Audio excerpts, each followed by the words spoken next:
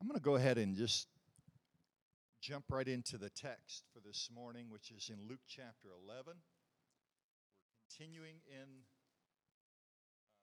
Luke's gospel, and we're recalling the fact that Jesus is on his way to Jerusalem with his friends, and this is how Luke tells this story. Now, we've seen Jesus inviting them to begin to have an imagination of seeing the kingdom of God revealed in places and ways that they had not imagined.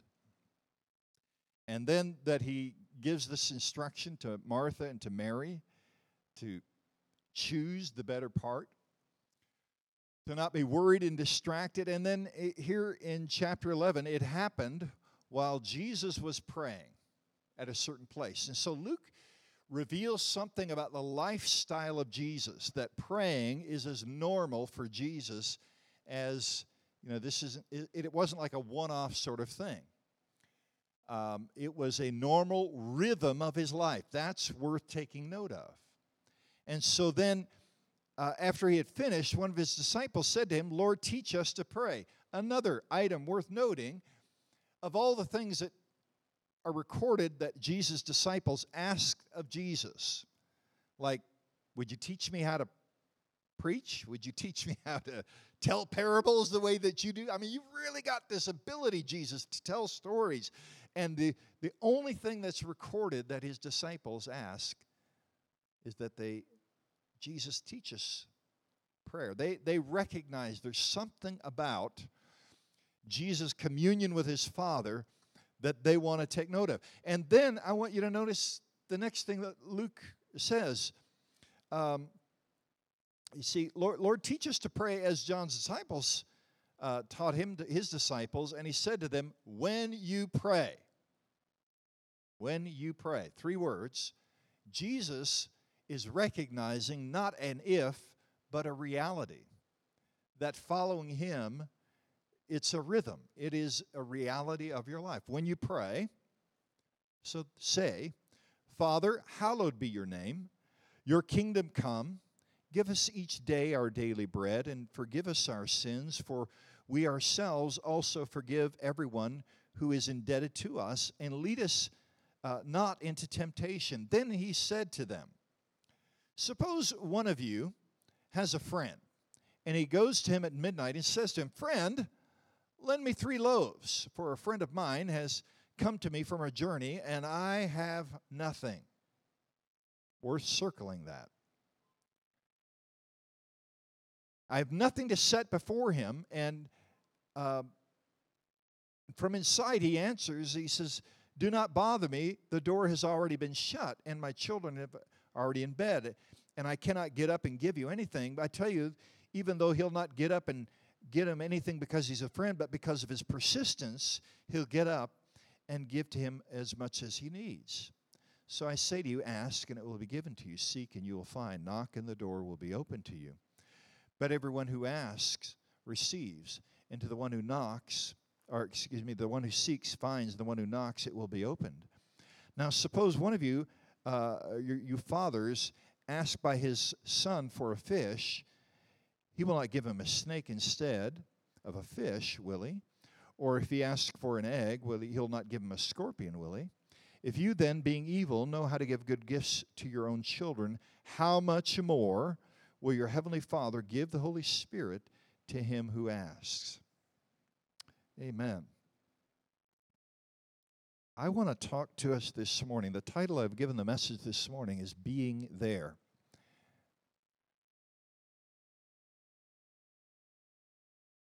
You know, there really isn't anything that takes the place of being there, being with somebody. I remember when my parents, how meaningful it was for them to begin to not just hear about, but actually experience the privilege of being able to pick up a phone and talk to their relatives in Holland. And, up to that point, they had to depend on the handwritten note that would take, at that time, at least 3 weeks to get from point A to point B.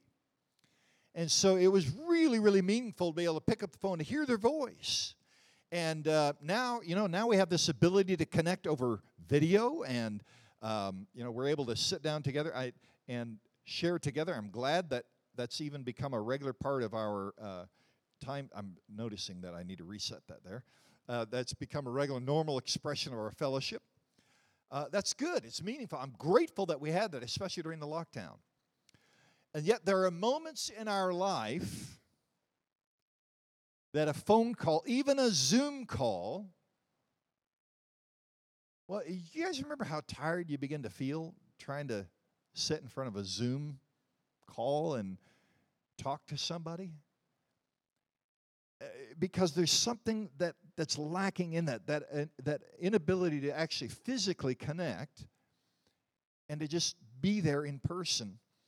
And then I would say there are other times when you're going through things in your life that I would say a phone call or a Zoom call just feels like one more thing to do.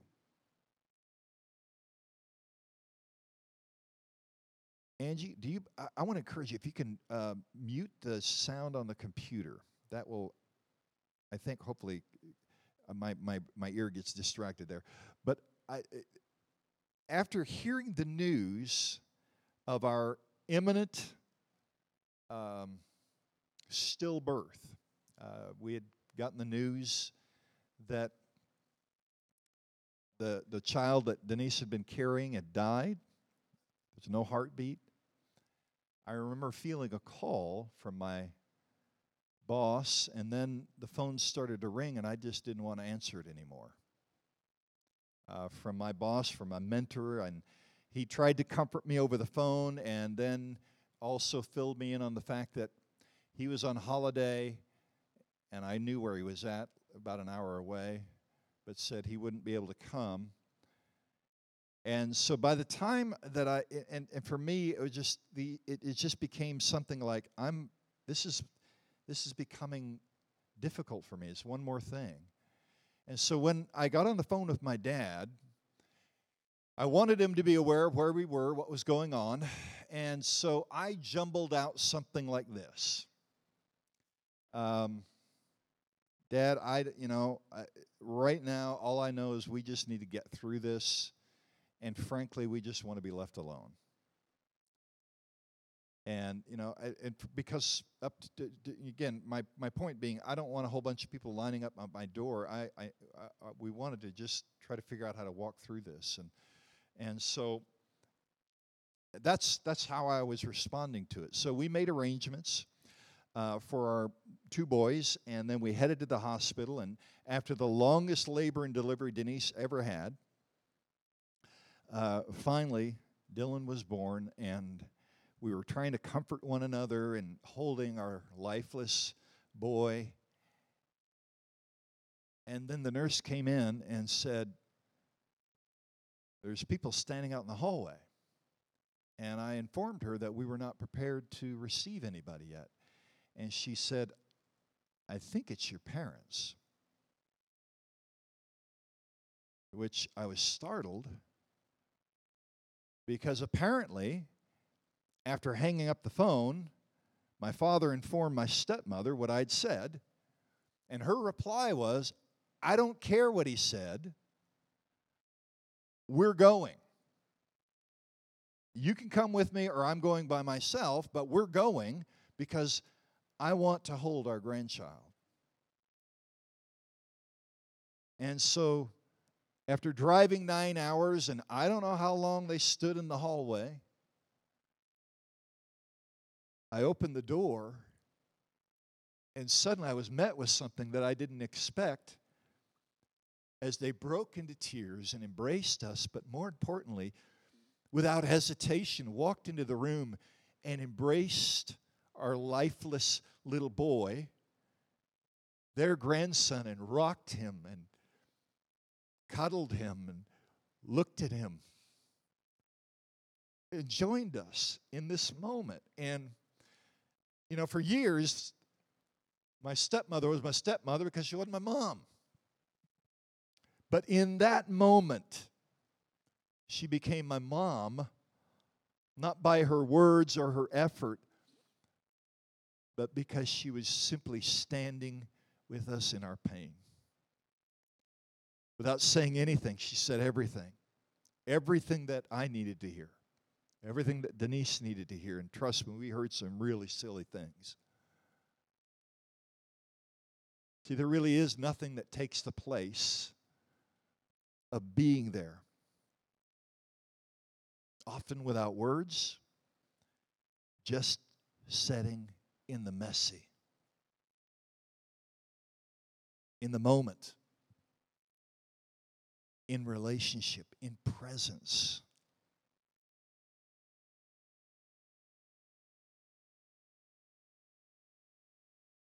You know, I know I've shared parts of that story with you guys before, but see, I know all of us have had moments. Because that's what life is filled with. Disappointments, difficulties. That no matter how much we try, we can't change it. Sitting at the dinner table when I was 12 years old, and my dad announced that my mom had incurable cancer and might live another 18 months. I mean, moments that we find ourselves reeling, and then these kind of words come out of our head. I guess all that we can do is pray. Now, I've often found that to be a troubling statement because the truth is, if we're really honest, what I'm saying when I say that is, I wish I could do something else. But since I can't, I'll pray.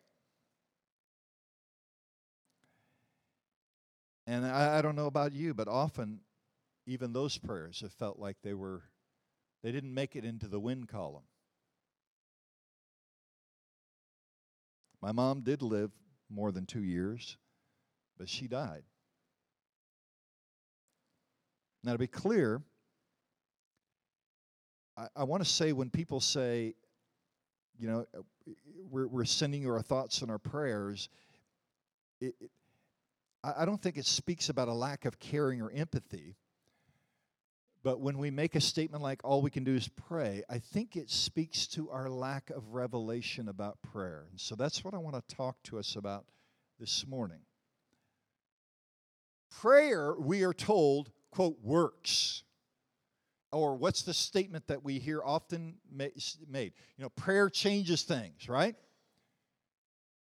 The world starts changing when people start praying, or so the song goes.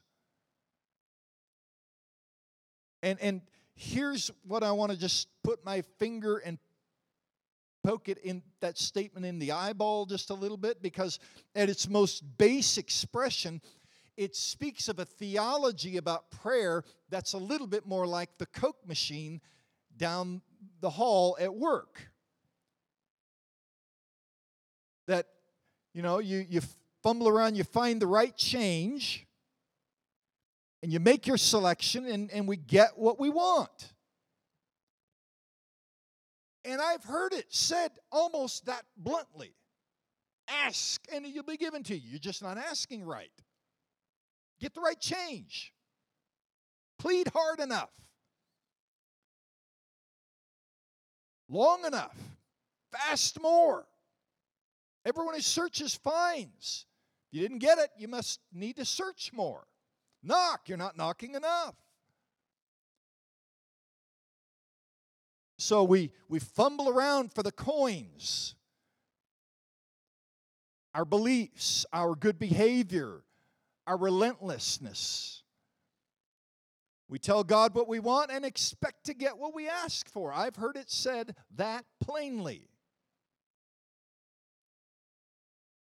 Now, I'm here to say, by the way, as a word of relief for everybody, all of that seems to work fine in our head until it doesn't work. Because, by the way, that Coke machine down the hallway, it works great until it takes your money and doesn't give you what you ask for, right? Wait. Right? And then we shake the machine. Nah, you've never done that, right?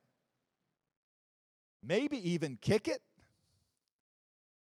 Maybe even add some words to convince the machine how mad you are that it took your money, and we push the button again? We did our part, and we expect the machine to do its part. And often our theology isn't too far off from that. And I have those that I've known that have struggled with anger, hurt, betrayal, their faith, leaving the church. I got the coins out. I did what I was supposed to do. Luke 11, Jesus' disciples come to him and say, Lord, teach us to pray. First thing I want to say is this: God is and never will be a Coke machine. Prayer, beloved, listen to this. Please hear this, because this is not just about prayer. This is actually about theology that we've often had whether it's a silent track in the back of our head or a noisy one, we've heard this track. That transactional thing, you do your thing, God will do his. Prayer is not about a transaction. It's not even about a transmission of information. Hey, God, in case you missed it, I'm in need here.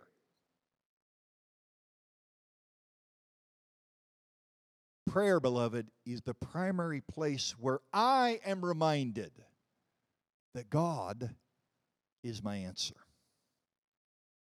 His presence, His life, His love, His beauty, His generosity, His mercy, His compassion, His forgiveness, His justice, His wisdom and mercy. The point of prayer, beloved, is that God gives God in relationship and presence. And that's the answer that I need. Because there's really nothing like someone being there and being reminded that someone is there, and that, beloved, is good news. You know, over the years, I was thinking about this message over the last few days and thinking, oh, Lord, help me. I don't want anybody to mishear this. But see, often we've put prayer into this column. I've been in prayer ministry over 30 years now, and we've had folks, you know, where you put it in like the prayer column, and then you've got the answered column and the unanswered one. I'm probably the only one who's ever heard that, right? You know, these are the answered and these are the unanswered, and that's the only categories that we seem to find. And by the way, if you haven't heard it this morning, I want to invite us that that's not the columns. It's not it.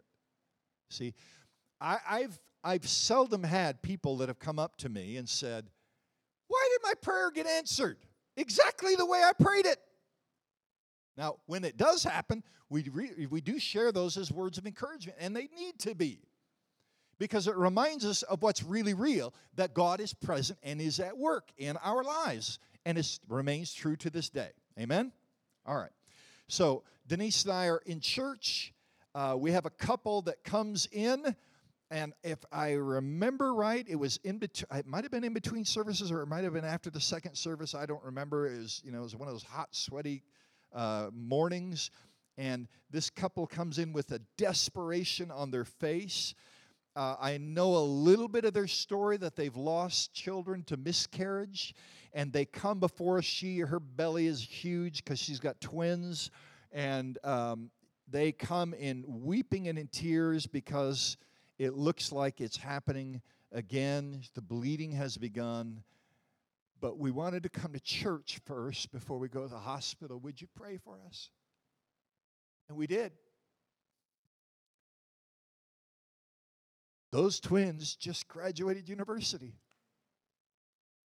That's awesome. And then a couple years later, I'm praying for my wife, and I prayed for her more during that pregnancy than any other pregnancy, with words, with whispers, with the cry of my own heart. When she said, I haven't felt the baby move. When she went to the doctor, I prayed. When she called me in tears, I prayed. And my prayer, listen to me, my prayer was longing for a different result than what was in front of me. When Denise held our little baby, she'll tell you that she simply said, God, all you got to do is breathe. Just you can make him breathe. Fumbling around for our coins. Pushing the button again. Please. Please. And we get through labor. Ask and it will be given to you. Seek and you'll find. Knock. And see, the truth is, we've all pushed that button and we've all seemingly lost our money. You know what I'm talking about?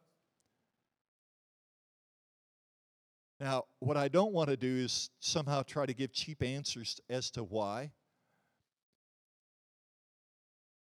We're in a broken place, a broken world, broken condition. I do believe there's a power and mystery that God is revealing in all of it. I don't have good answers or explanations. I've heard a lot of bad ones. The day afterwards, literally the day afterwards, after a doctor came and said, a doctor who I don't think was even a professing Jesus follower, just came to my wife and said, there's people going to say a lot of dumb things. Right after that, someone came in and said, pretty much to this effect, am I right? If you had enough faith? Yeah.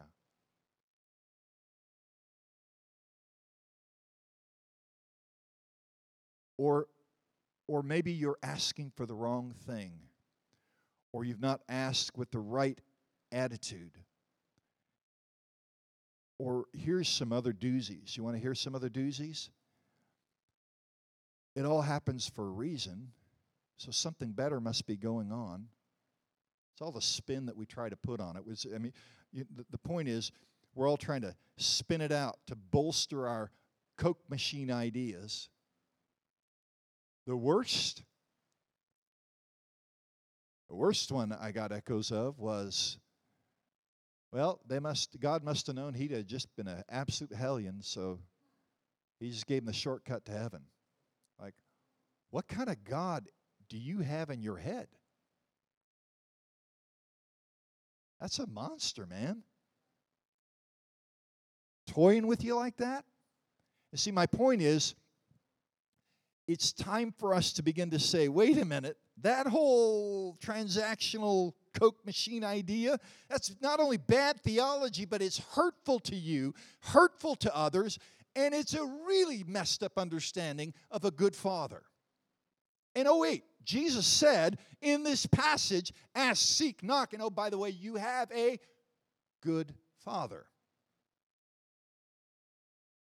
So maybe it isn't about the coins and the buttons. Oh yeah, there was another man in a garden who pleaded,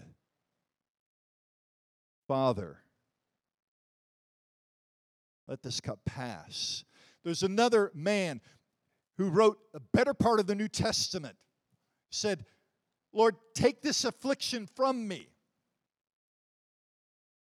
So prayer changes things. Maybe it's not about the coins. Maybe it's not a transaction or us giving some information to God that he didn't otherwise know. Maybe prayer changes things because it changes us. It changes me. And beloved, I want this, I want to be really careful in how I say this around other folks. But see, I believe in the calls to prayer, but these calls to prayer that sound something like this. When we pray, it's really going to get good for us out there in the city. Like, prayer is about changing me. It's not about a transaction where I get to get control of God and get what I want. It's about transformation of me, beloved.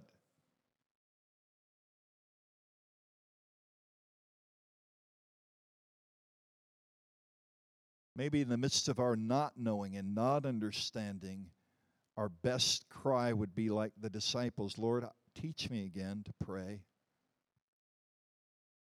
Can I just say this clearly? His disciples grew up in a culture of prayer.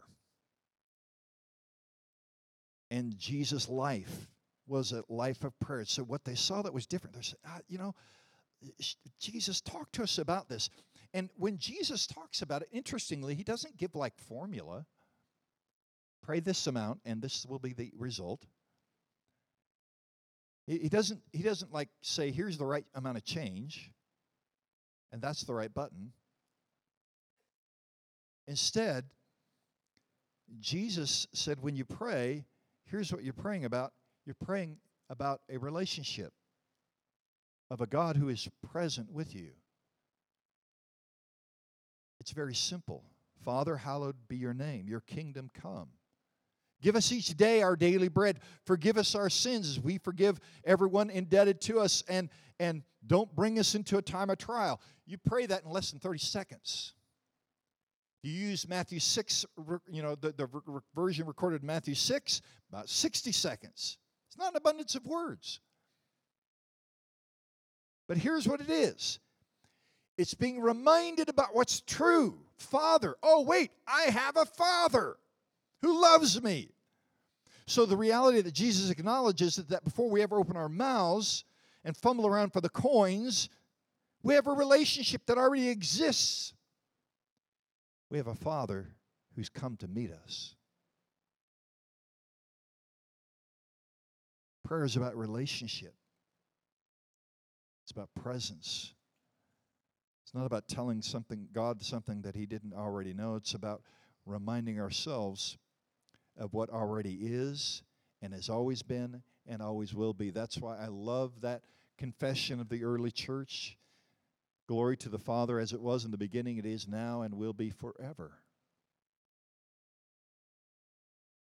If you then know how to respond to your children, how much more will your Heavenly Father give? Note what Jesus said that he's going to give. Holy Spirit, which means himself. The answer, according to Jesus, is God.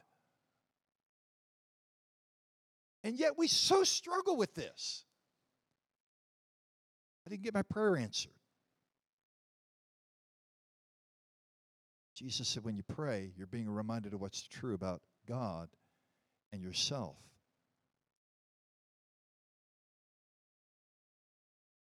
It means that our life and our existence and our way of being comes from this Heavenly Father who gives me my daily bread, who delivers me from evil and the evil one. Prayer reminds me that, I made note of that, that illustration that Jesus gives. I had a friend who came to me in the middle of the night, and I don't have anything to give him. It reminds us that actually, I don't really have bread, but he does.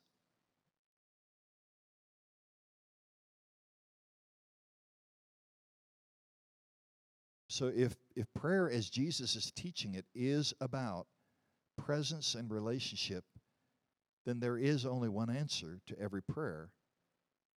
It's God.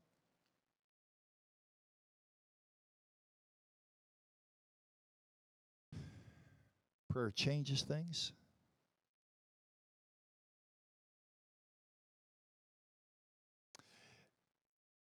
If the answer is God, then God is the answer. Perhaps the greatest difficulty in prayer has been how much we still want to reach in our pocket and push the button. I'm going to share something about this that is not meant to be accusatory, but an invitation. When I'm reaching in my pocket for those coins and I'm trying to smash the button, I wonder, do I want God or do I want something from him? Do I want God or do I want to change my circumstance? Do I want God? Do I want him to change me? Teach me to pray. So, beloved, I guess the encouragement of the morning would be, what would it be like for us to walk away from the Coke prayer machine of our life and not spend so much time and energy trying to control or determine what the outcomes are going to be. Lord, I don't know what the outcomes are going to be, but I believe you that you'll be present. So remember that answered versus unanswered column? My mom died. Is that unanswered? God was present with us in all of it. And see, this is a revelation that is slowly but radically changing my personal prayer life. There was a time when I used to say, "Man, I don't want to, pray rote prayers. That's dead and dull." And I was all about wanting to pray passionate prayers of saying, "God, we need you." Well, I want to say this, that my prayers these days it isn't that please don't mishear what I'm saying. I still pray for the needs of others by name and the world around me.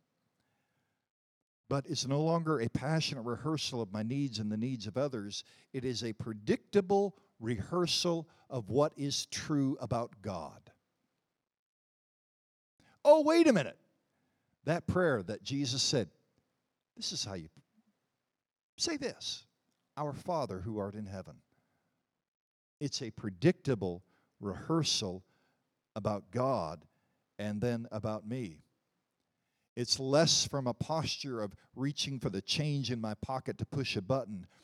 And watch this, it's more about opening a door to discover that my Father's standing there. Right where I'm at. Right where I'm at. The Father who said, "I'm not content with a phone call or a letter or a telegram. I'm coming to you." This is Jesus' prayer for us in John 17 when he talked about the Holy Spirit. He said, "I want them to know that the love that you have for me would be in them."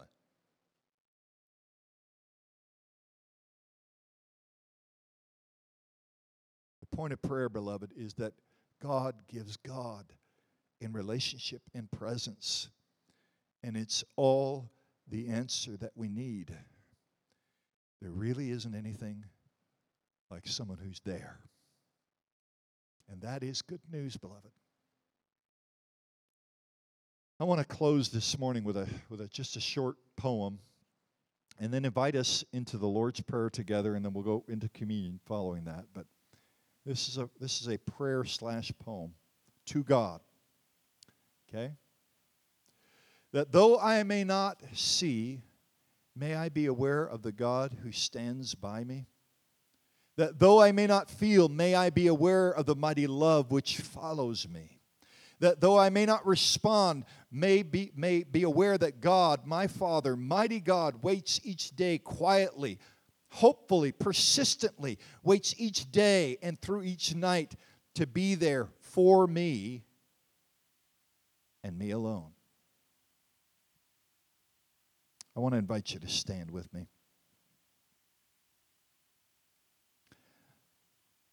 I'm going to invite us to come to the table.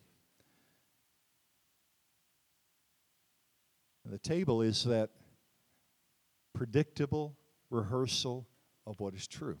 That's why Jesus invited us to it. Lord, we thank you for your life given for us. He doesn't need to be reminded. He knows that it was enough. He proclaimed it on the cross, and that word remains true to this day. Done. Finished. So let's pray this prayer together. Our Father, who art in heaven, hallowed be thy name. Thy kingdom come, thy will be done on earth as it is in heaven.